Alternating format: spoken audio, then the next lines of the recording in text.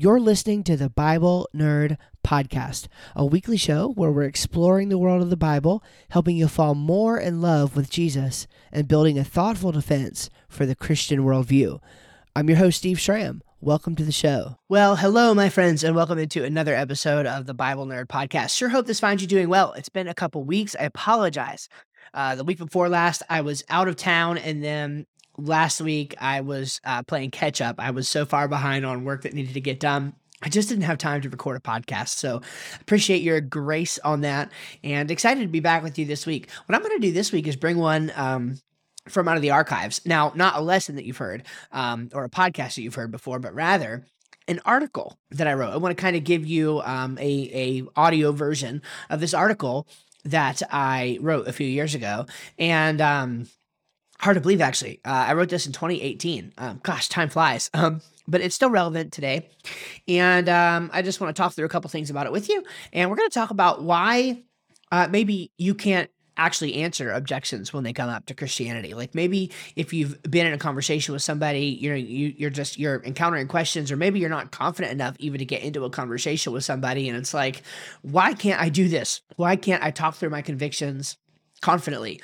Why can't I be persuasive? Why can't I lead others to Jesus? And we're going to talk about some reasons that might be, and then some really practical things that you can do in order to help fix this scenario in your life. So without further ado, let's dive right in. So as Christians who are actually committed to sharing our ideas in the public square, inevitably, we are going to encounter some difficult scenarios, right? We are going to come across times where controversial topics come up. And this is even more true today than when I originally wrote these ideas down in 2018. Maybe somebody has offered a challenge to your convictions and you've never considered it before. And maybe it even begins to cause you some emotional and spiritual anxiety. I know that when I first got into apologetics, it was out of the concern of, well, what happens if this stuff isn't really true? And in my case, I thought about it on my own. But sometimes people go down a road and a journey like this because of a question somebody asked, or just a conversation that they had, maybe even with a family member. And they're sort of awakened to this rude awakening that not everybody's a Christian. And in fact, some people actually have some serious objections to Christianity, and some of them might even be hard to answer. So it's sad but true, but today, many Christians cannot defend their faith. We talked about this just last night at men's group, that a lot of times people just don't know how to have these conversations. It's not that they don't want to, okay? Not that they don't want to be able to defend their faith, not that they don't want to be able to share Christ. They just can't for some reason, or maybe they don't even know that they should. Again, for most of my adult Christian life, I had no idea that part of being a Christian was answering objections to the faith that arise. I truly and sincerely did not know that. So today, I'd like to consider just 5 of the possible reasons why maybe you are having trouble with this, right? Why maybe you're having trouble defending your faith and answering some objections. And then I do want to give you some practical advice to get you started down the road. So the first reason is this. Maybe you've actually been told that the Bible doesn't need defending, okay? Now, there's a quote that comes up often by Charles Spurgeon, and I want to read this to you. It's a little long, but I've seen this quote floating around so many times. I've had more times than I can count, about the lion and the cage. So let me read this to you. Quote, "There seems to me to have been twice as much done in some ages defending the Bible as in expounding it. But if the whole of our strength shall henceforth go to the exposition and spreading of it, we may leave it pretty much to defend itself. I do not know whether you see that lion. It is very distinctly before my eyes. A number of persons advance to attack him, while a host of us would defend the grand old monarch, the British lion, with all our strength. Many suggestions are made and much advice is offered. This weapon is recommended and the other. Pardon me if I offer a quiet suggestion. Open the door and let the lion out. He will take care of himself. Why, they are gone. He no sooner goes forth in his strength than his assailants flee. The way to meet infidelity is to spread the Bible. The answer to every objection against the Bible is the Bible." So as such, end quote, by the way, that's the end of that Charles Spurgeon quote. One of the often repeated preacherisms or pastorisms of our day is to cast doubt on the legitimacy of doing apologetics, that is actually defending the faith, right? It's casting doubt on that. Now, my friend and a colleague, I've actually interviewed him on the podcast. His name is Dr. Edgar Andrews. He has written a column, which again, I linked to in the post related to this podcast. You can go find it. I'll link it there in the podcast notes, and you can see the link there. And basically, he took this quote apart, right? And he expanded on the intent and the implications of the quote. And Dr. Andrews helpfully draws from Spurgeon's analogy this three-step process that one can do in order to do is precisely as he suggested. Open the door and let the lion out, right? This is what Spurgeon wants you to do. Open the door and let the lion out so he can defend himself. Okay. And the three-step suggestion that Dr. Edgar Andrews gives is to find the key, oil the hinges, and then open the door wide enough. Okay, listen there. Find the key, oil the hinges, and then open the door wide enough. So he points out that, quote, a direct doctrine of Scripture is a necessary foundation, but unless we are capable of rightly dividing the word of truth, 2 Timothy 2:15, the door will still not open, end quote. Isn't that fantastic? So basically what he's saying is that this idea of finding the key to the cage is to be forming a direct doctrine of Scripture. So in other words, to let Scripture out, you sort of have to be able to formulate a correct doctrine of that. And to continue his illustration, rightly dividing the word of truth, he likens to the legitimacy of biblical apologetics. So he provides this rationale. Quote, the New Testament epistles are filled with argumentation, as a forest is filled with trees. Paul reveals how central to his ministry is this form of communication when he declares, the weapons of our warfare are mighty in God for the pulling down of strongholds, casting down arguments and every high thing that exalts itself against the knowledge of God, bringing every thought into captivity to the obedience of Christ. 2 Corinthians 10:4-5. Unless we are equipped and prepared to reason with people from the Scriptures and confront the arguments of unbelief by rational argumentation of our own, the lion will remain trapped in its cage. This is not only the responsibility of preachers, but of every Christian. As Peter says, always be ready to give a defense to everyone who asks you for a reason of the hope that is in you. 1 Peter 3:15, end quote. So, in other words, to simply say without any qualification that the Bible does not require defending is to actually ignore the Bible's own command to defend it. It's to ignore Paul's preaching, Paul's teaching. It's actually to ignore any place where Jesus pointed to evidence concerning himself. And so, of course, you're right whether to question certain methods of this defense are more biblically correct than others. And we've talked about that in various places. Like maybe there's a correct way to defend the Bible and an incorrect way to defend the Bible. But to say that the Bible needs no defense is to actually ignore what the Bible says about defending itself. So if we're going to throw the lion out of its cage, if we're going to, abide by how the Bible can defend itself, then we have to understand that part of what the Bible requires is for the followers of Jesus, the followers of the Bible, to actually aid in defending it. So I would say, number one, let's consider that myth busted and start defending God's word. All right, reason number two, and this is a big one and an understandable one. It's that you don't think you're smart enough to do the job. You don't think you're smart enough to do a job. Now, I can totally relate to this, okay? I've been accused of many, many things during my few years on this planet. 33 almost at the time of recording this, 28 when I wrote this, which is just crazy. But I have to say that smart was never really one of them, okay? For the vast majority of my adult life, people did not really think of me as being smart. All right. And I find the testimony of a lot of other apologists to be very similar. I think about Tim Stratton of Free Thinking Ministries. I've heard Tim actually speak to this on various occasions before. And I decided to reach out directly to him for some background. He's a friend of mine. We talk occasionally. He's a fellow bass player. And I've interviewed him on the podcast before as well. So I want to give you Tim's personal testimony in his own words. He says this, quote, "I have made passing comments, probably in podcast lectures and sermons, about my scholastic struggles when I was younger. I like to say that I thought D stood for diploma and degree. I also have to say that I've been labeled as a gifted student because every time I got a C, that was a gift. In fact, I got a 14 on my ACT, which is really low, my junior year. I took it again my senior year and bumped it up a whopping 3 points. I thought a 17 was good enough. I was the guy on the basketball team who was always in danger of getting kicked off because of my grades. My first 2 years of college at UNK were not that good. But then when I started to take my Christianity seriously, a funny thing happened. My grades started getting better too.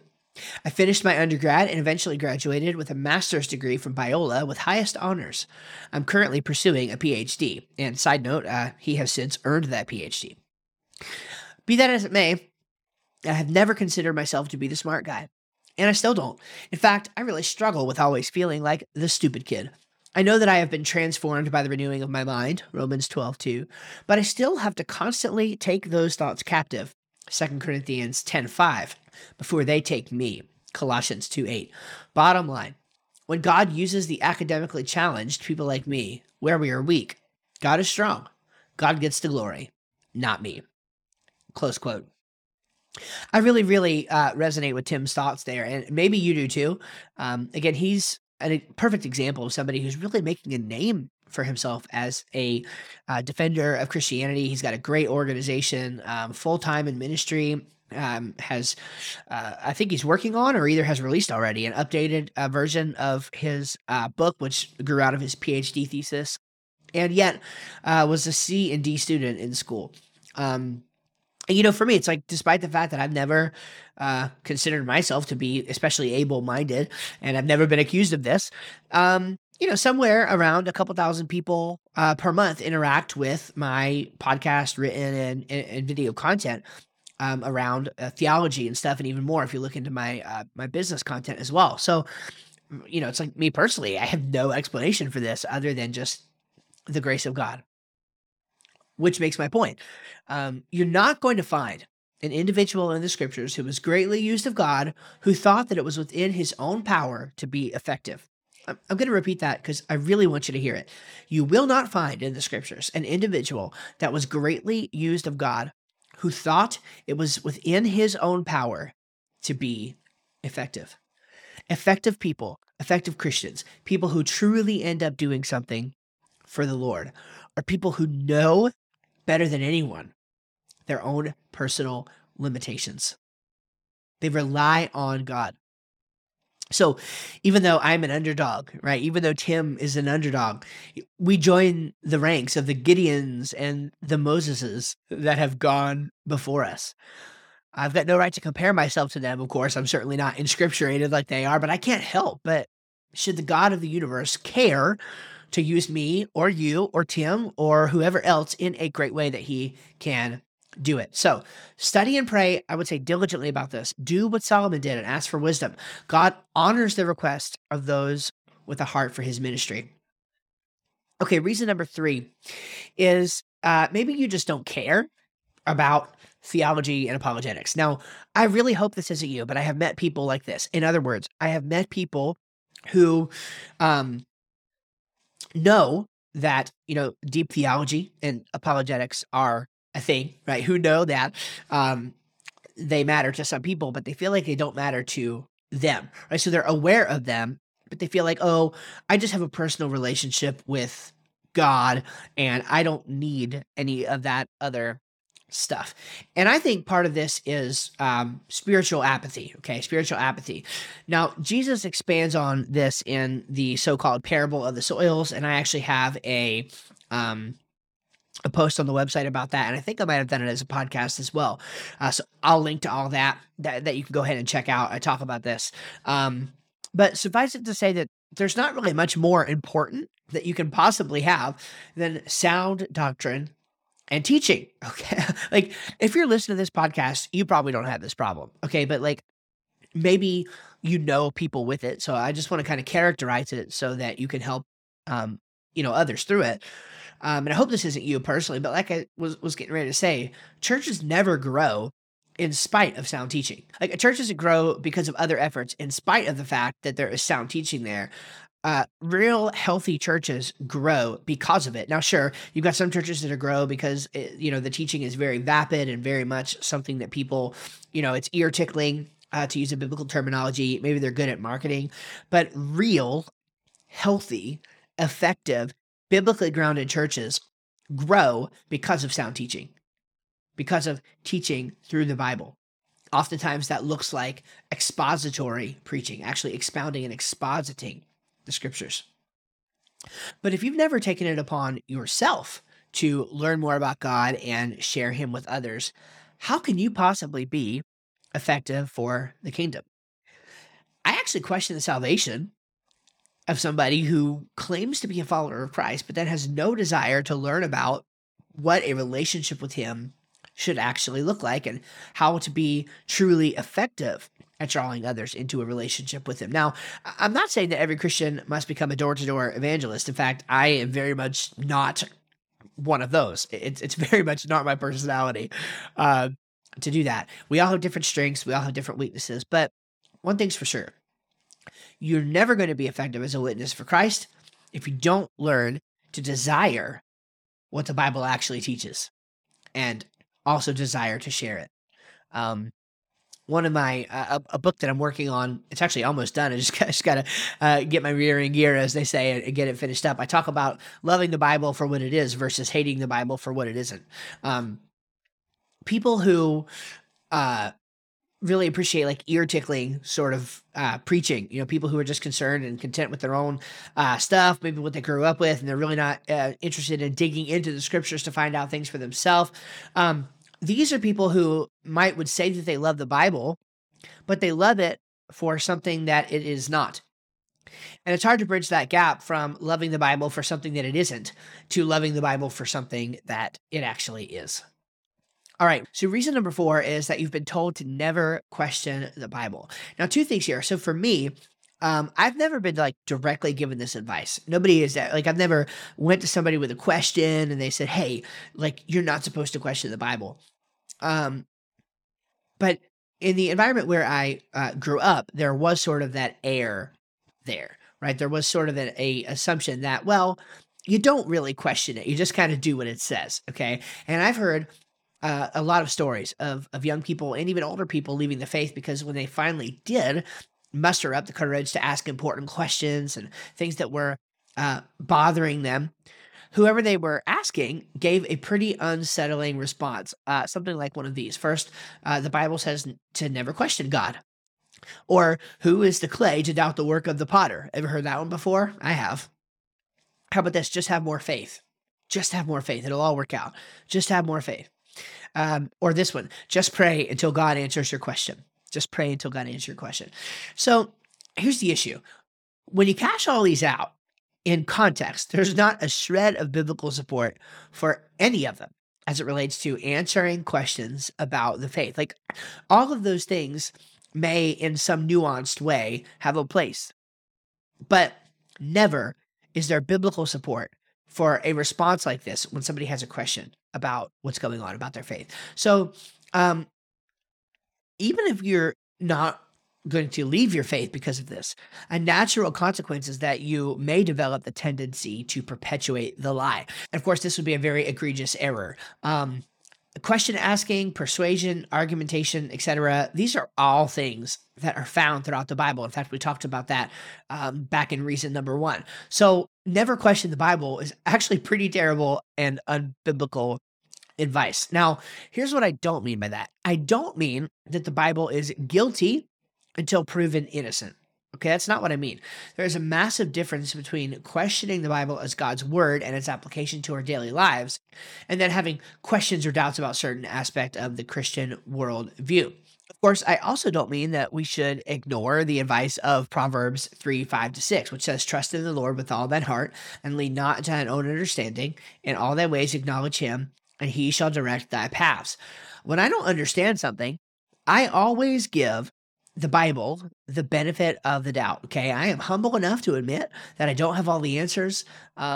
and that there may well be some things that even in this lifetime, I don't get to understand. Now, as a parallel, part of the scientific enterprise is desperately trying to falsify a hypothesis. That way, as it stands with falsification, it can be more reasonably accepted as correct. However, this works in concert with the fact that if there is 100 things to be explained, and a theory explains 90% of the time, we don't throw it out because we have 10 things unexplained, right? So you have a theory, and it's like, well, it'd be really great if we had 100 things, 100 out of 100 things needed, explained by this theory, but we only have 90, so it looks like it's a bad theory. That's not how it works in the real world, and so we shouldn't approach the Bible that way either. There may be things that are difficult for some to work through in the Bible, but if we have a good reason to believe that lots of other things are true, and that the biblical worldview as a whole is true, then we are certainly not obligated to throw the baby out with the bathwater. And in fact, that would be very intellectually not good. As tough as it may be to square some of the things, for instance, that we find in the Old Testament with our current experience, we have good reason to believe that the documents are accurately reporting the events that they are. So there is that balance that has to be maintained. What's the point? Well, the point is that it's okay to ask these questions. Let's not pretend they don't exist. That's unhelpful advice and it's an unbiblical practice. We should avoid it. If we have questions about the Old Testament, let's ask them and get them answered. If we have questions about the New Testament, let's ask them and get them answered. If we have questions about early to mid, late, whatever, church history, then let's ask them and get them taken care of. I think it's a good practice to go through and have our questions answered. Okay, reason number 5, and this is a toughie, so bear with me here. Reason number 5, you aren't actually a Christian. And this is another one where, you may not fall victim to this, but maybe you have others who do. And I just want you to hear me out here, okay? I've mentioned a few times now that the idea of leaving the faith or walking away from the faith is something that's happening a lot more recently.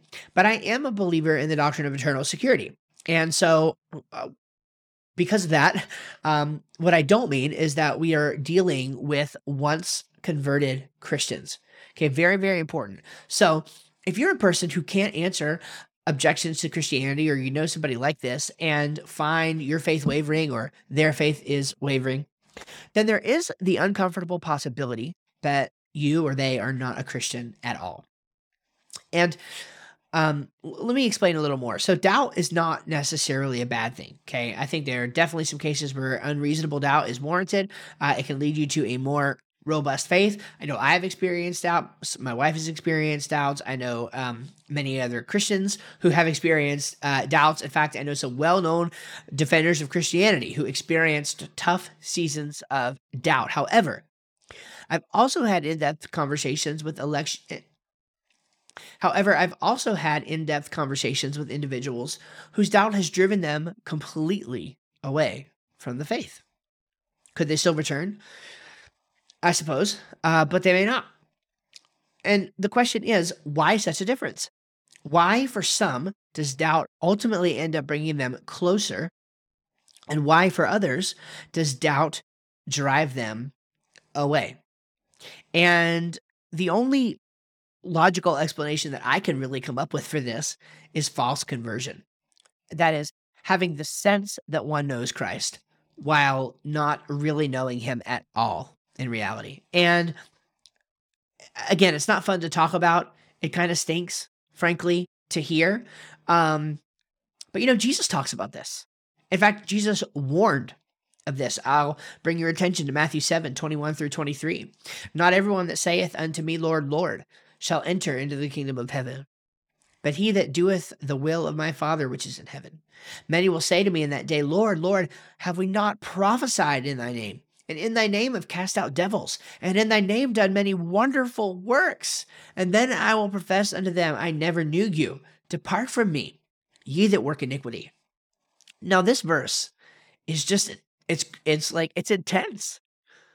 People that have prophesied in the name of the Lord, they've cast out devils, done many wonderful works, and yet Jesus is going to say, depart from me, I never knew you. So it's quite unsettling, but this passage gives a clear indication that one day there are going to be those who stand before God thinking that they have every right to spend eternity with him based on their relationship and find out that Christ never knew them at all, that God never knew them at all. And, one might want to say that they had every reason to, believe that their experience of Christ was genuine, but regardless, they are not going to inherit eternal life. So what's the lesson? If you're in a season of just completely crippling doubt, do everything in your power to ensure that things are right with God. Everything in your power. One can enjoy the presence of Jesus for eternity, having had doubts, but one cannot do so, having never been saved. Huge difference. All right. Now, a bit of practical advice there. A colleague, Jonathan McClatchy, has a wonderful ministry set up called talkaboutdoubts.com, where you can go and schedule a time with a scholar, a Christian scholar or pastor, or just people who are really into this stuff, frankly, that you can go back and forth with and talk about the evidence for whatever thing that you are struggling with. Okay. Huge, great ministry. Talkaboutdoubts.com. I would highly encourage you to check it out if you are in a season of doubt. So as we wrap up here, what are some real practical solutions to this, to be able to start being able to actually answer objections to Christianity when they come up? So let's work backwards and consider some practical steps necessary to equip yourself. Step one is to make sure you know Jesus. Okay. As we already talked about, you're never going to be able to answer others' objections well if you don't know the God whom you're defending. In my opinion, this is the first and most necessary step. Step number two is to develop a love for God's word. Now, this one's huge. It's actually the topic of the book that I'm working on. And it's just simply that a genuine love for God's word will effectively eliminate reasons 1, 3, and 4 that we talked about before. Like, the more you love God's word and denounce spiritual apathy, the more in tune you will be with what God's word actually teaches. Pay close attention to the Bible's endorsement of biblical apologetics, for actually giving a defense of the faith, and don't use the Bible's position of authority as some kind of excuse not to defend it. And then finally, step number 3, develop your confidence in God's ability to use you. As you embark on this process, you're going to begin to notice the kind of people that God uses. As you read more of the Bible, you study the Bible, I would really encourage you to read the stories of people like Gideon, of people like David, of people like Samuel, okay?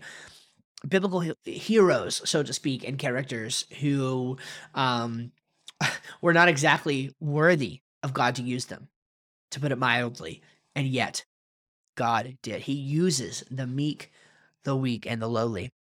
And in fact, the Bible says that the more you decrease, the more he can increase. So look, if you believe you're not the smart guy, good. You're in good company. Allow yourself to be used of God. Believe that he can use you for his purposes and according to his will. If you do this, you'll be well on the way to answering objections to Christianity with grace, with reason, and with precision. All right, my friends, thank you for listening to this episode of the Bible Nerd Podcast. I hope you enjoyed it. Hope it was helpful for you. Get out there, start defending Christianity today. Remember, you don't have to be beholden to these 5 reasons, okay, that you can't answer objections to Christianity. You have to get over them, okay? Develop a love for the Bible. Make sure you're a Christian. Make sure you're saved. Develop your confidence in God's ability to use you.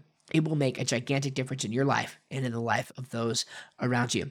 All right, God bless, my friends. We'll see you next time here on the Bible Nerd Podcast, and you take care.